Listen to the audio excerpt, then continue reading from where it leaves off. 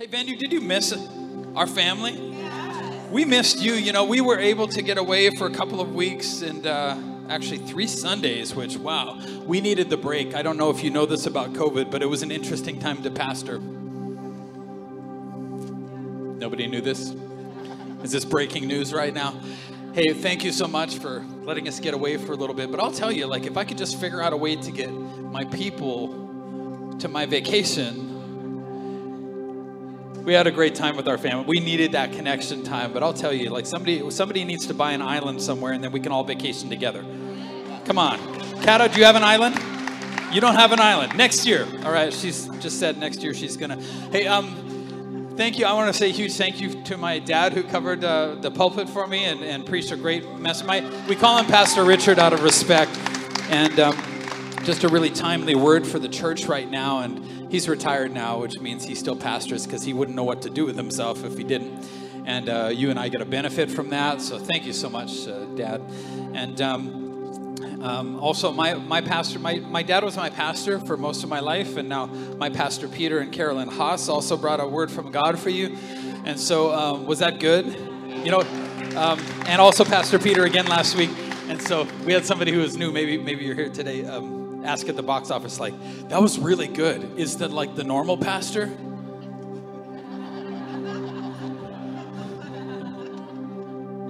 Just lie to get people to church. I don't care how you get people here. It's fine. You'll be disappointed later, but you know what? I came back with fresh vision, and I really feel like during our Sunday Fun Day, you know, church, we're having a blast at church, and it's great to be here, even though not the entire church, because you're here. The most important people are here. Amen? Yeah, and the people who I'm preaching to online right now at their campsite, hey, we love you too. Hey, it's important to get a break and to get away and to, you know, you need to observe a Sabbath too, where it's just like worship and reconnect with God, and that's really good for you as well. But I came back and I feel like the Holy Spirit wanted me to preach about the prophet Elijah, and so I called this series "Hairy Man." Just give me a minute, you'll see why. I've called this series Hairy Man because Elijah was a hairy man. I feel like the Lord wanted me to preach this series too. I think it's very, very timely. And it's funny, I know that God wanted me to preach this series called Hairy Man about the prophet Elijah because my computer this week wouldn't type the letter J for Elijah, and it wouldn't type M's. And you ever have a computer key stick where you just like keep pushing it and nothing's happening? And you keep pushing it and conclusive evidence that this is the series I need to preach. All right, you guys ready to go? 2 Kings chapter 1 and verse 8. If you haven't read the Bible and you're wondering what Hairy Man series, and this doesn't sound very spiritual, I assure you that it is. I'm going to read it from you to you from the Bible. There's this account in 2 Kings chapter 1 where a king, he falls through the lattice work of some place in his palace and he really injures himself and he's not sure if he's going to get better. And so he sends a messenger, but he doesn't send a messenger to talk to Yahweh, which was Israel's God. So if you're new to church, and so Yahweh is like the name of God, Jesus' Father. Okay, so but back then, just like right now, there's all sorts of different religions floating around there. And if you don't think hockey was a religion, you know, people like they'll sit here in church and never like. And then they go to a hockey game and lose their minds, right? English soccer is totally different, by the way. That's a different thing. That's not. And so what happens is the king sends a messenger to the god of Ekron saying like, hey, am I going to get better or not? Am I going to recover or not? And the messenger gets intercepted by a man who sends him back to the king with a different message.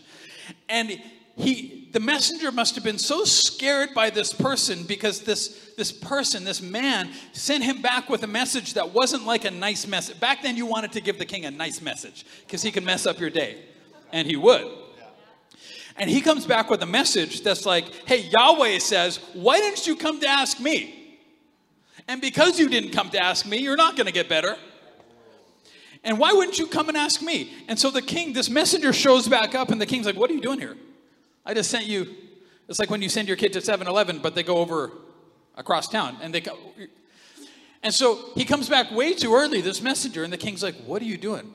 And the guy says, well, this guy met us and sent us back here with a different message. And the king says, what sort of man was he? What did he look like? Now you think of 2 words that if somebody could describe you. What did Eric look like? We talked to this guy, yeah. What did he look like? They replied, he was a hairy man. And he wore a leather belt around his waist. That meant like a leather girdle. That's like leather underpants. Not super, like really, not comfortable, everybody. And the king says, I know exactly who you're talking about. There's nobody who's hairy like Elijah the prophet. And that's exactly what he said. Elijah from Tishbe. And so this series is called Hairy Man. Now, a hairy man is a scary man. This was before the day of like, you know, men who get all shaved up and everything. If this is your first time in church, this is sort of what we do here.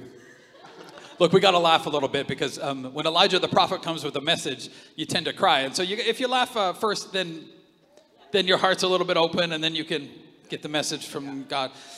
A hairy man is a bit of a scary man. How scary is this guy that the king sent this messenger and the messenger came back with this different message? You know, when I was a kid, my Uncle Dean, who was my favorite, he still is my favorite uncle, in spite of this situation that happened, we were eating like at a barbecue or something in a backyard, and I remember he said to me, hey Corey, do you want to eat a radish? He must have had a radish. And I'm like, okay. And he goes, you got to eat radishes, he says, because it puts hair on your chest. And then he shows me his chest. And I'm like, I remember being a kid and traumatized. And I'm like, there is a virtual forest on this man's chest. And I'm like, that's how that happened? And I know there was no scientific backing for what he said.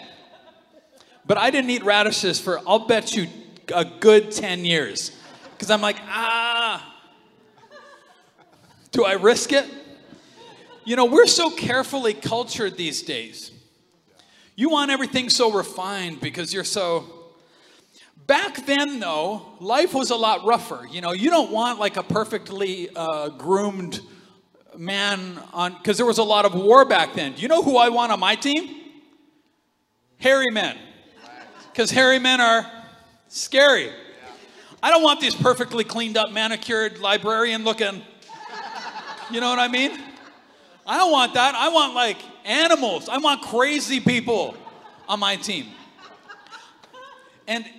But see, you and I, we like things all kind of neat and tidy because this is what happens is, you know, you meet God who's out like ravishing love and crazy commitment levels. He commits to send Jesus down to die on a cross for your sins and adopt you into his family. Crazy plan. Like 100% fail rate. Like he's going to die. And he sends this, and there's this wildness about God that you're attracted to because he could do something like that, like bankrupt everything, and to find you. And you're just like, oh my, there's this wildness about Christ that attracts you. But then, your tendency and my tendency is to take him and to shave him, the Lion of the tribe of Judah, into one of those like poodles. You know what I mean? Like, that's great, but I'm a little scared of that one. I'm just going to, like, take a little off of here and a little off of there. And, God, don't you know that the God of the Bible, well, see, we've sort of evolved sexually.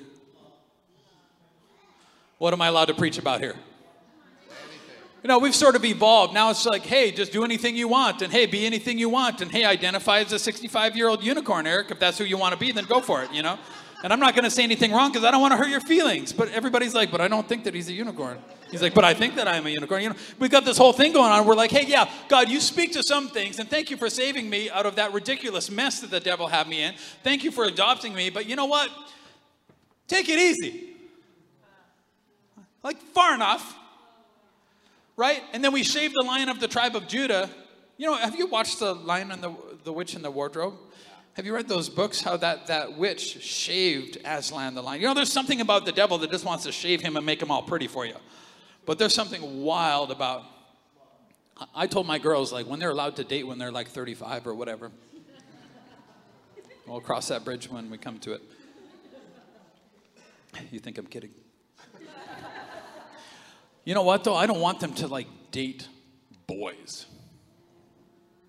Not like the boys today. I want them to find a man who's on fire for Jesus and doesn't care what they think. You know, like, I mean, and I want them, and I don't want a man to marry my girls and, like, tame them into this, like, sort of like, well, you got to be careful how much you love God, or you got to be careful, and you got to be careful, and man, I want a warrior to meet a warrior, and both of them are more in love with Jesus than they are with each other. I just want this, like, no, there's something, the wildness. You don't tame the wildness of Jesus where somebody's just crazy enough to do whatever God tells them to. But you and I, we get ourselves into these binds, and then we don't really want the Lion of the tribe of Judah. We don't really want the messenger that he sends us because he's a bit hairy. We want somebody who kind of agrees with it. You know, the only way for God to change you is for God to offend your sensibilities. The only way for you to grow bigger muscles is to offend the current ones that you have. And the only way for him to change you into a better life is to take apart the life you have.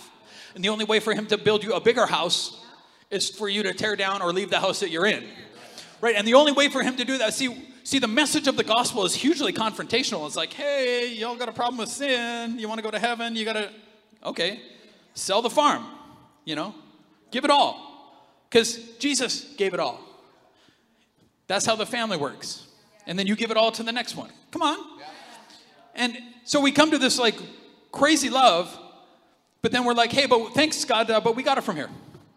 And you're going to be a little nicer than you were in the Old Testament. Well, no, I mean, we get this idea in our heads like, now comfort is the enemy of your destiny. You've got to learn to lean into the discomfort. We say this around here, discomfort is the new comfort. We're just like, oh, that's the comfort that North America loves. Oh, we don't even value that at Venue Church. We don't even care. You know what we like? We like being uncomfortable. Because safe doesn't save. And every time that I try to turn the Lion of the tribe of Judah into a poodle, I make him safe, but he's not that, because safe never saved anything. And you live this safe Christianity life where you got everything under control, you got everything under wraps, nobody's allowed to tell you anything you don't like.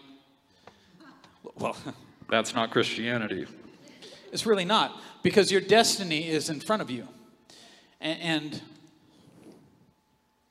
now, your purpose in this life, if you're new to Venue, is to do two things: to connect with God and to connect with people. That's it.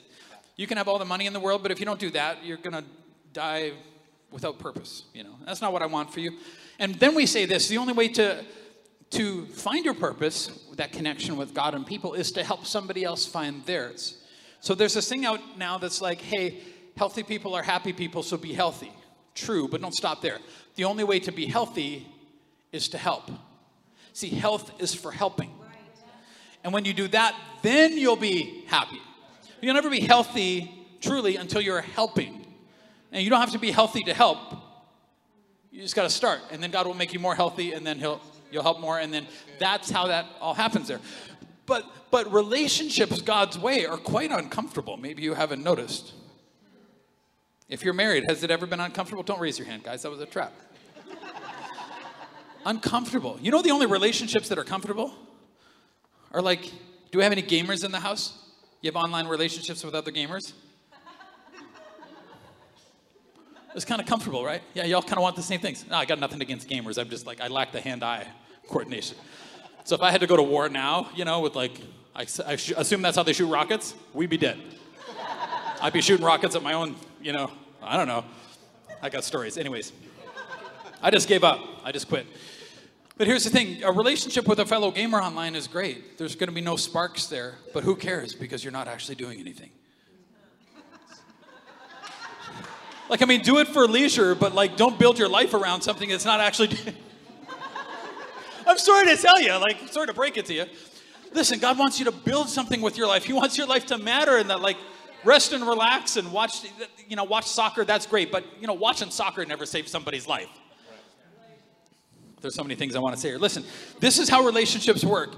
It's like my trade that I came up in was an electrical trade. Let me give you a little electrical talk here. I'll dumb it down for plumbers if there's any in the house. Hey, when we're building that new building right over there, there's going to be trash talk happening. I'm just like, pony up, guys. Because that's how tradespeople connect. It's just a lot of cutting humor, but we love each other. That's how we're like, oh, he loves me. He was making fun of me. That's great. So anyways, so I'll just make this a lecture. I wrote an article that's coming out in the paper about that very thing this week, actually. So anyways, so this is what happens. Every time you turn a switch on to turn a light on, because your connection is to turn a light on. And if you're not trying to turn a light on, then who cares if there's no sparks in the connection? Like, who cares that, like, hey, no, we never fight? I'm like, I wonder if you're doing anything. Because if the light comes on, every single time that a switch closes, it's one metal plate with electrons. I'll keep it as simple as I can, plumbers. One metal plate. I know Josh is watching me right now online. One metal plate with electrons trying to get to the metal plate that needs electrons to turn the light on. And the closer the plates get to each other, there's sparkage. Every time there's a switch that you turn on, there's sparks in there. And what happens over time is, I'm preaching to somebody's marriage right now, or somebody's relationship with their teenager. Every time that they get close, the electrons start exchanging already. And they start going back and forth really fast there. And it's like little lightning strikes in there. So sparks flying. You want relationship? Well, if your relationship wants to turn any lights on, there's going to be sparks, and that's a good thing. But what happens over time is those plates, whether if they're made out of copper, they start getting scarred and start getting kind of pitted. And so guys like me would come along, and we would take sandpaper, and we would get them in between those plates. And this is the part of life that you and I don't like, because we don't want sandpaper, because it hurts. And it rubs off some of the things that we think we're good at. And God's like, no, you're not. You need to reinvent, because for the past 10 years, you thought that you were that person, and you're not. And this is what I need you to be as the relationship matures. And so he comes in, and he starts sanding. Now, Elijah the prophet is a guy who's like made out of sandpaper. The trouble is when God sends you a messenger with an offensive message, which is like, hey, let's rub some of these edges off. Hey, you're not kind enough. Hey, you need to forgive. Well, no, I'm going to wait until he changes. Well, sweetheart, you're going to wait forever. You got to forgive first. Did Jesus wait till you changed? No, unforgiveness is like drinking poison and hoping the other person dies. And so, no, you have the power to forgive, and you have the power to forgive anything. And if you won't, you'll be the one in prison, not them. And so God's like, hey, no, let's get some sandpaper going on here. Well, Elijah the prophet is like sandpaper. Now, if you want to find your destiny, get used to uncomfortable messengers. That's good. Or don't. We're that church. I'm like, or don't. But you're going to get uncomfortable here. You're not going to like it. I still can't preach a comfortable message. I still don't know how. Why? Because you have a destiny when we're not there yet. And until you're unhappy with, hey, you know what? Yeah, yesterday was great, and God did some great things, and you know what? We made some improvements, but like today we got work to do for tomorrow, because there's people out there tomorrow that if we don't get it together, and if we don't mature and grow and get challenged and get it, I mean, the city won't come to get saved over in that building if we don't get better as a church. And that's like it's a lot of work. Well, God sends Elijah the prophet. You got to get used to uncomfortable messengers with uncomfortable messages. Do you hear this these days? You know, my kids in school these days, it looks a little different than when I was in school. So we like counted rocks and we're like cavemen. No, I'm not that old. But you know, I hear this now like, well, I wish that I didn't appreciate the way that my teacher corrected me about that. I know it's a thing now. I'm like, times I was asked by my father if I appreciated what my teacher. He didn't care. He's like, boy, just don't embarrass me out there. He never said that, but he meant it. He was thinking it. It was different, but we want to be handled so perfectly. Well, why do you think that God sends you hairy people that are kind of scary? And once you get used to that, you'll start appreciating, like, no, it takes tough people to give tough messages. And as we talk about this whole hairy idea, he was not just like a hairy man. He also carried a hairy mantle. Now, when John the Baptist came, did you know that he was described as having like a camel coat? But not like a camel coat that didn't have hair on it. Like it had hair. And John the Baptist also wore a leather belt or a leather girdle or leather underpants. This is like not comfortable attire. Not super comfortable. Nothing about these guys was comfortable. And they carry, it's like the nearest thing that you don't have camels. Do you? Anybody have a camel? Right, so you don't know what I'm talking about. So let's say like a bear skin. Have you ever been to a cabin? Like they're great for when it's cold and there's a fire out, but imagine living in Israel and wearing one of these around. You know, it's uncomfortable, it's horrible, it's itchy, it's heavy.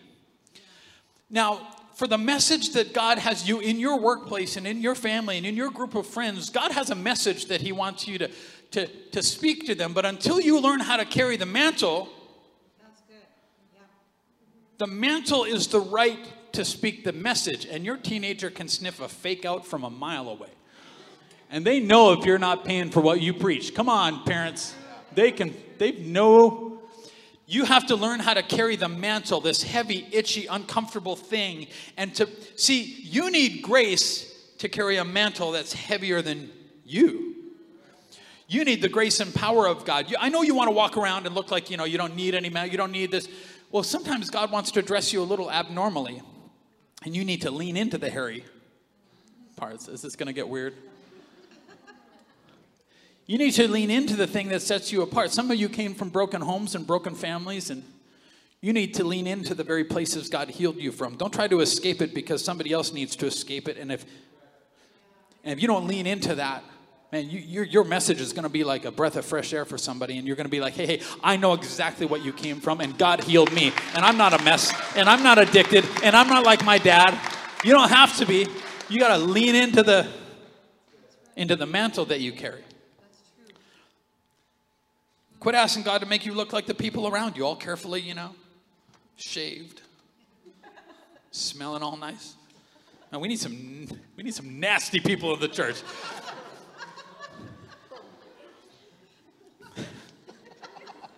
Man, if you got a weird, super loud laugh, man, use it for the glory of God.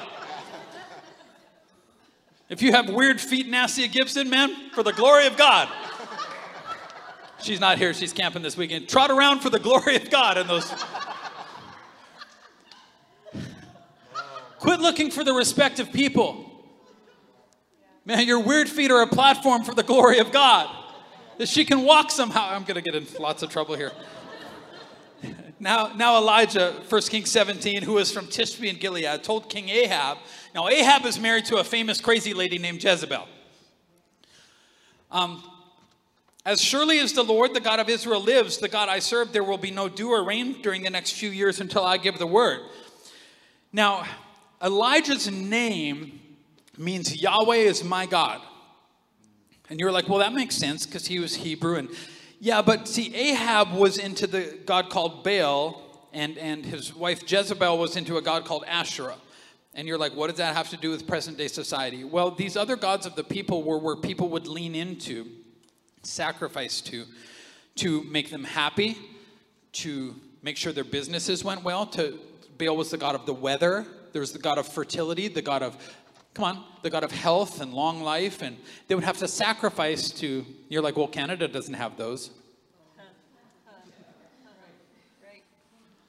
And the devil doesn't care if you come to church and serve a bunch of other gods too. He didn't care. But Elijah's name, every time you met this guy, have you ever met people who were just like, Yahweh is my God. There was one God, and his name is Jesus, and that's it. Yahweh, the Father, like there's one God and one mediator between God and men, and none of the rest of it's going to work. And I tried it, and it doesn't work. There's this, every time Ahab talks to Elijah, it's like sandpaper on Ahab because he serves so many gods.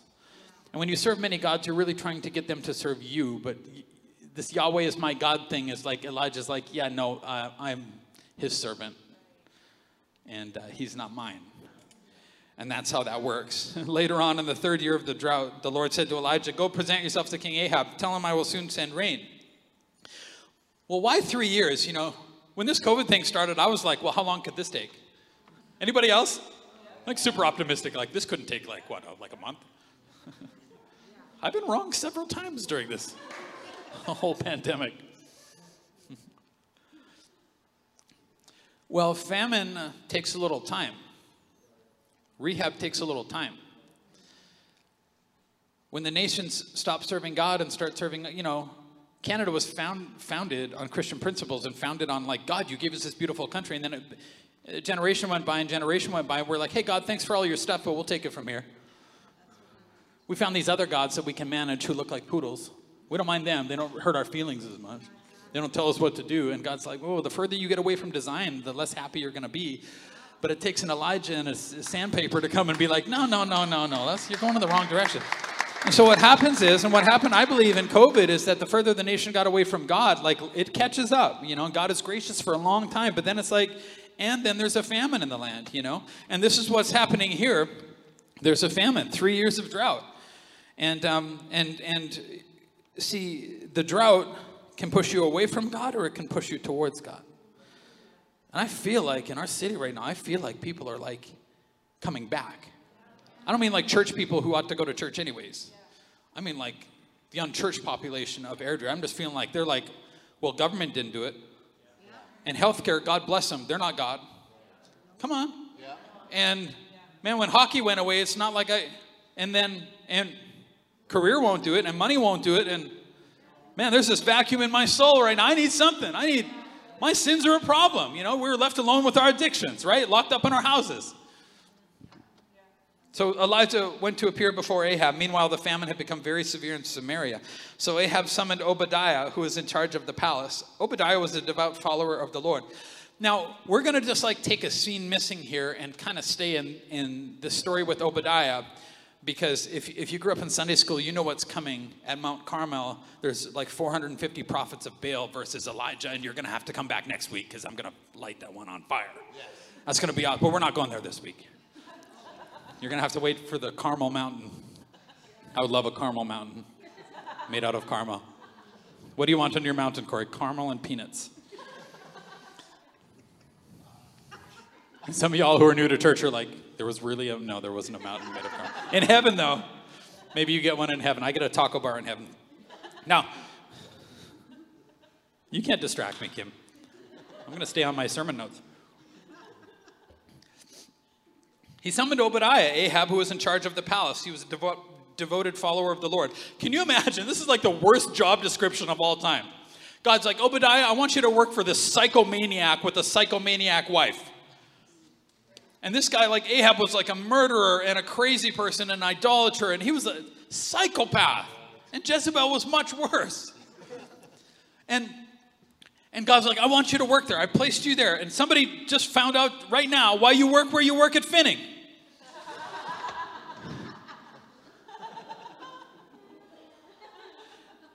What an interesting place to work. And yet God's grace was there and God's call was there. And sometimes you want to work and sometimes you want to be in a family that never fights. And sometimes God's like, I put you there for a reason. I got to get the light of the gospel in there somehow and you're it. So why don't you try smiling sometimes? Once when Jezebel had tried to kill all the Lord's prophets, what? Yeah, she went through the land of Israel and tried to kill them all. You thought your week was bad. Like you ran out of cornflakes and you're like, this is the worst thing that has ever happened.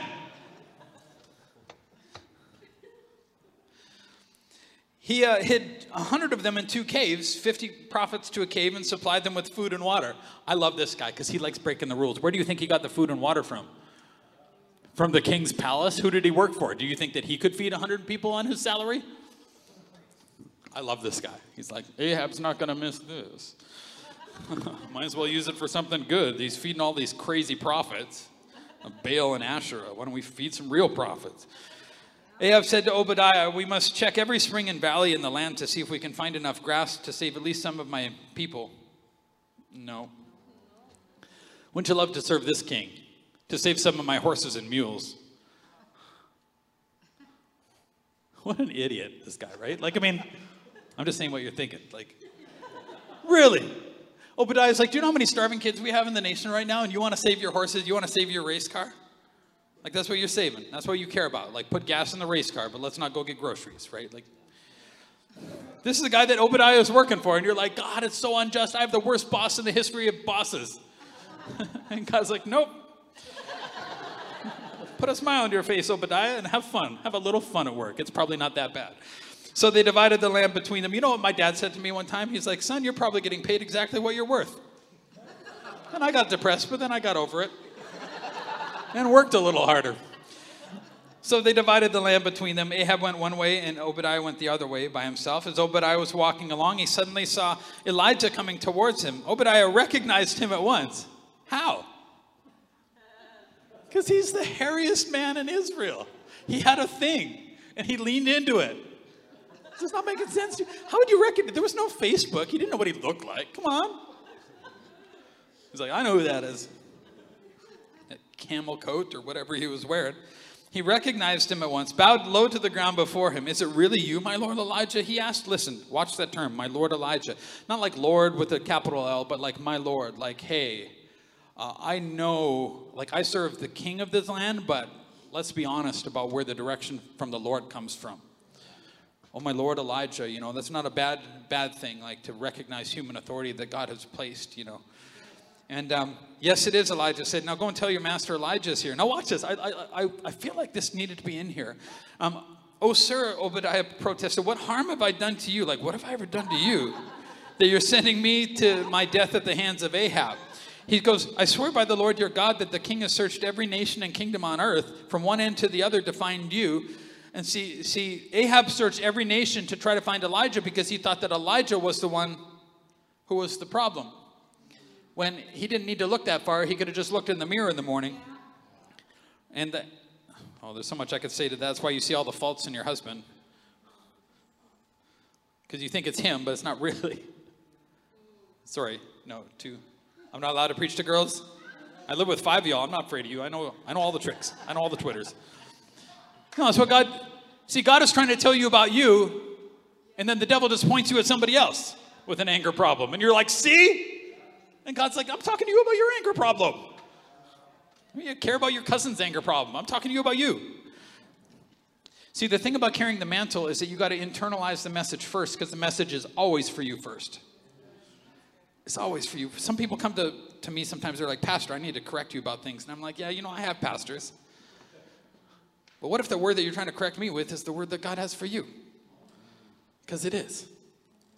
How did he know? Because I'm a pastor's kid. How many times do you think I've seen this? Of course, when God sends a message, even before I can preach it to you, he's got to preach it to me. And I got to be like, oh, so I hurt your feelings on Sunday. My feelings on Tuesday get hurt. I get through it. I don't die. It's good for me. And he says, Ahab sent to all these other kings and saying, is Elijah there? Is Elijah there? And if he's not, like, swear it to me. And they did. And it says, and now you say, go and tell your master Elijah is here. But as soon as I leave you, the Spirit of God's going to, like, transport you someplace, and then Ahab's going to kill me.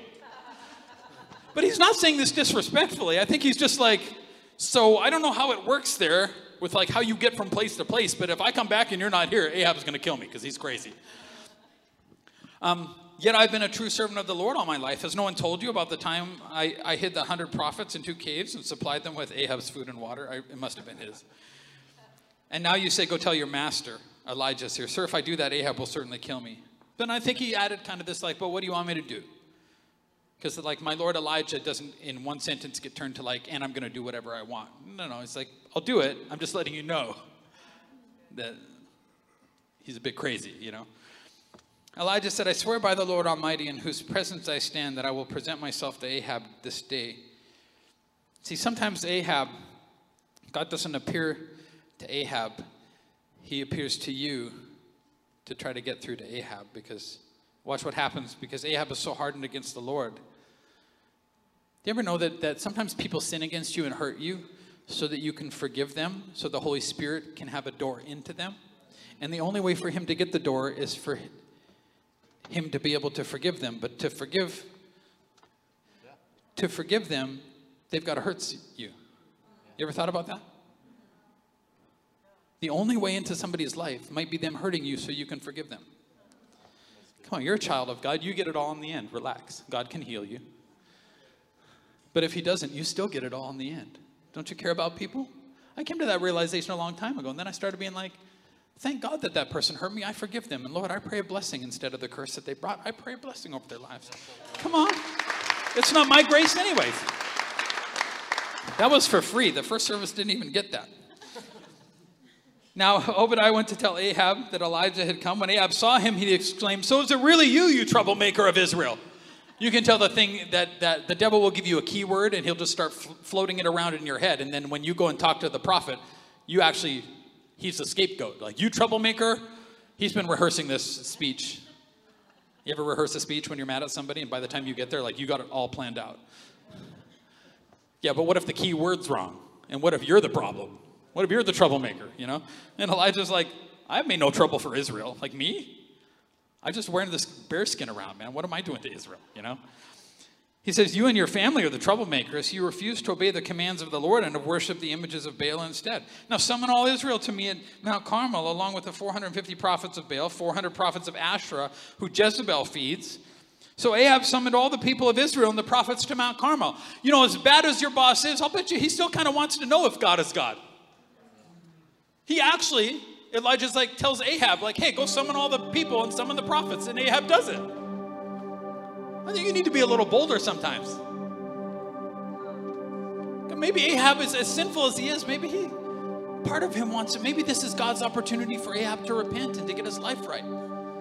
You don't decide for people that God's already judged them. Let God do the judging. Let God decide.